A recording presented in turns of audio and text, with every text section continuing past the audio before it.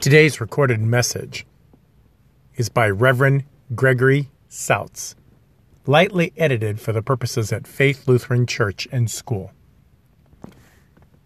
Grace, mercy, and peace be unto you from God our Father and our Lord and Savior, Jesus the Christ. Amen. The text for our gospel proclamation today comes from the Old Testament reading of Deuteronomy chapter 30 and serves as the basis of our theme for the 13th Sunday after Pentecost, living in God's choice. Use it or lose it. Perhaps you've heard that cliche before. Actually, it's more than a cliche for me right now. It's all too real. Marcy, my wife, and I have recently gotten back into shape. Probably the best shape we've been in over 20 years. And now we are in the keep it up phase of our physical fitness. Not perfect by any means. Dr. Finlay always seems to find one little thing on my lab work to improve on. But that's okay as far as I am concerned. It used to be an all-out lecture disparaging my deplorable health. But now she says, I could even donate my kidneys if someone needed them. That's not an offer, by the way. I'm saving them for immediate family. Well, in our text, it seems to be more like choose it or lose it. And it's way more important than something like just getting into shape or eating right or fulfilling some New Year's resolution. Moses gets right to the heart of it. He is at the end of his ministry, his leadership of the Old Testament people of God. He's worried about them. He knows how easily they can be distracted to say, to be about things that really don't matter at all, or worse, to do things that could destroy the relationship to God. So he's saying, I'm setting before you life and death. So, do you want to choose life or death? Good or evil? Now, you might be saying, come on, Pastor, that's easy. Who wouldn't want to choose life? Well, you would be surprised. The Bible actually says that human beings, because of their sin, are spiritually dead to God. They, and that's all of us by nature, we don't want to choose Him. We don't feel we need to choose Him. And even if we want to, we wouldn't. Why? Because that's what spiritually dead people do. So, let me try to paint a picture of this Bible reading today so that you can choose life in His name, so that you can put His life to use in your life, the life that you've been given by God as a gift. You see, Moses, he was a great prophet in the Old Testament. He was to lead a people who had been chosen by God to reveal His grace to the world. Yes, to all people. But they found themselves enslaved in Egypt in bondage, threatened with extinction. But God keeps His promises. He intervened for them, rescued and delivered them through the parted waters of the Red Sea, and set them on a path to freedom so that they could declare to the world the deeds of a God who saves all people, even those who have no power and strength to do so for themselves.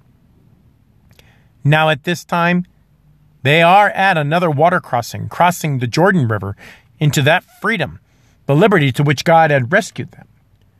They're at the banks of the Jordan River, ready to enter the promised land as people who have already been chosen and saved by God.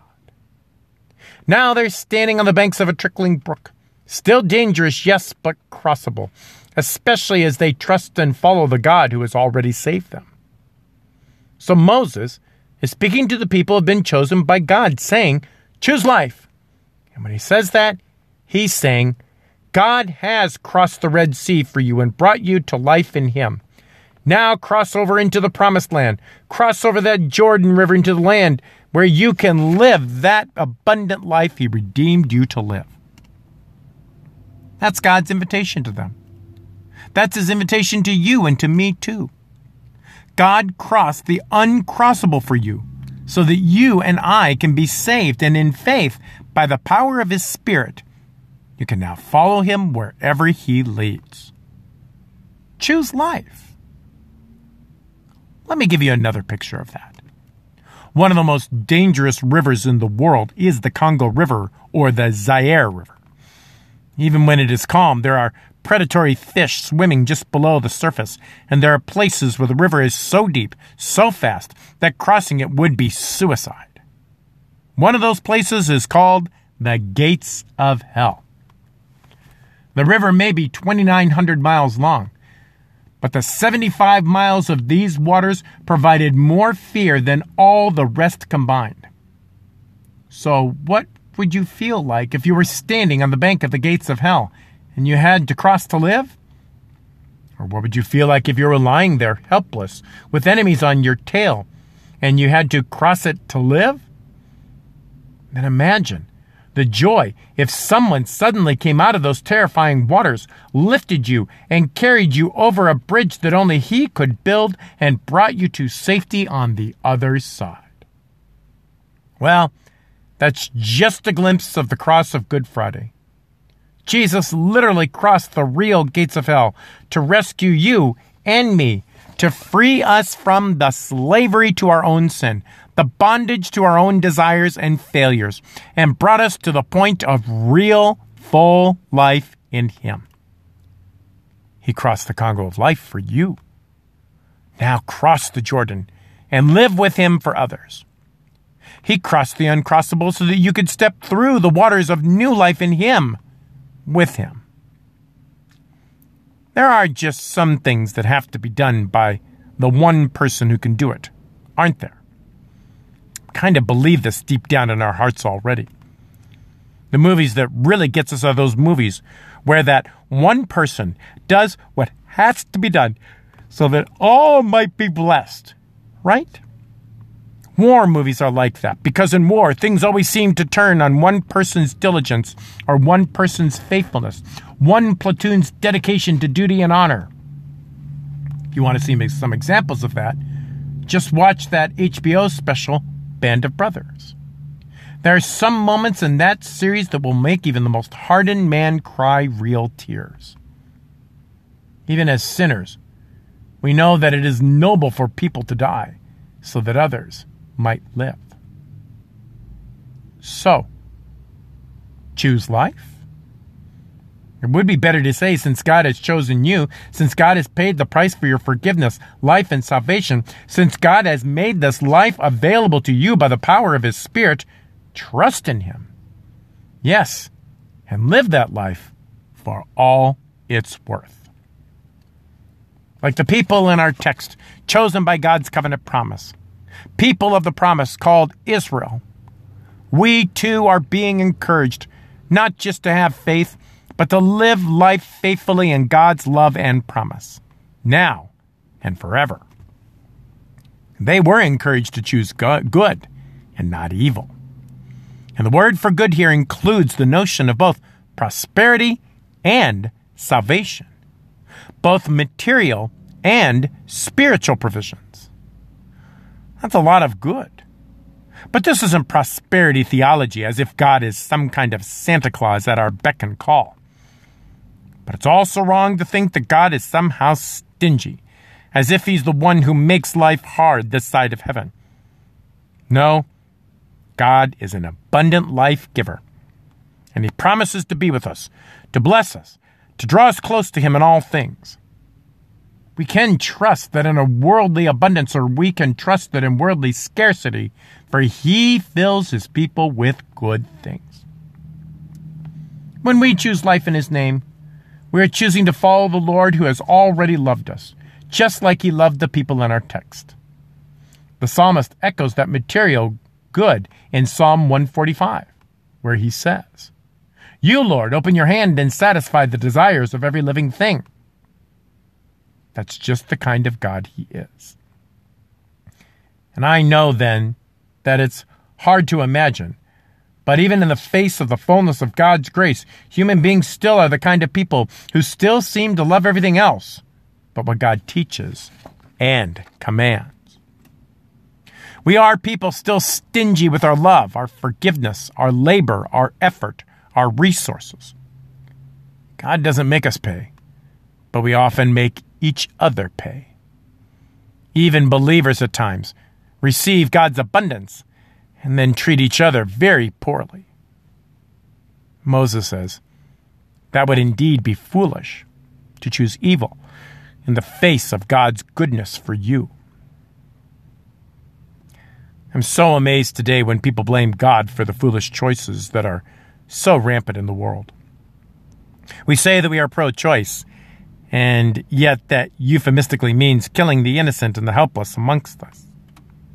We say we are for sexual freedom and sexual liberty, but that has spawned diseases and brokenness and hopelessness, not just for the choosers, but for the children who have to live with such choices. We say we are for equality, but as soon as the powerless get in power, the same degradation of others seems to follow. Moses lays it all before them. He says, "This day I call the heaven and the earth against you as witnesses, that I've set before you life and death, blessings and curses. Now, choose life." He says, don't lay there in your bondage.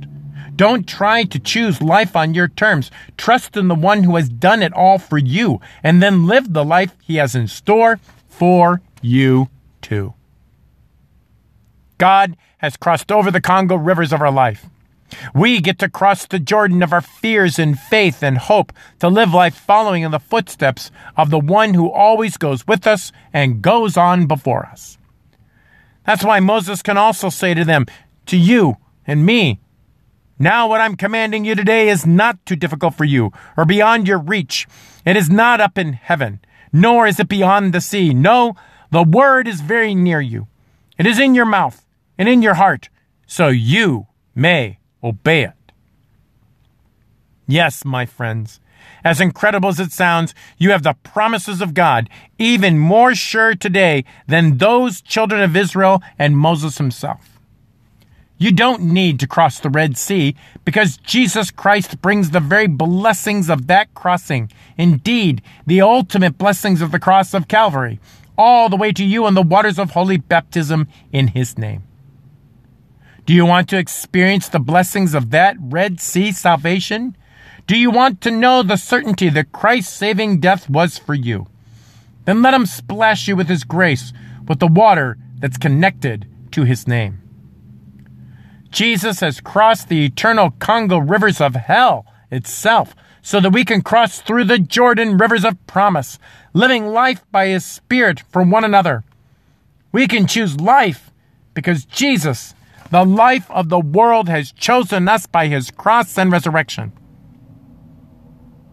Jesus said in John 15:16, "You did not choose me, but I chose you and appointed you that you should go and bear fruit." Christ chose us. That is good news.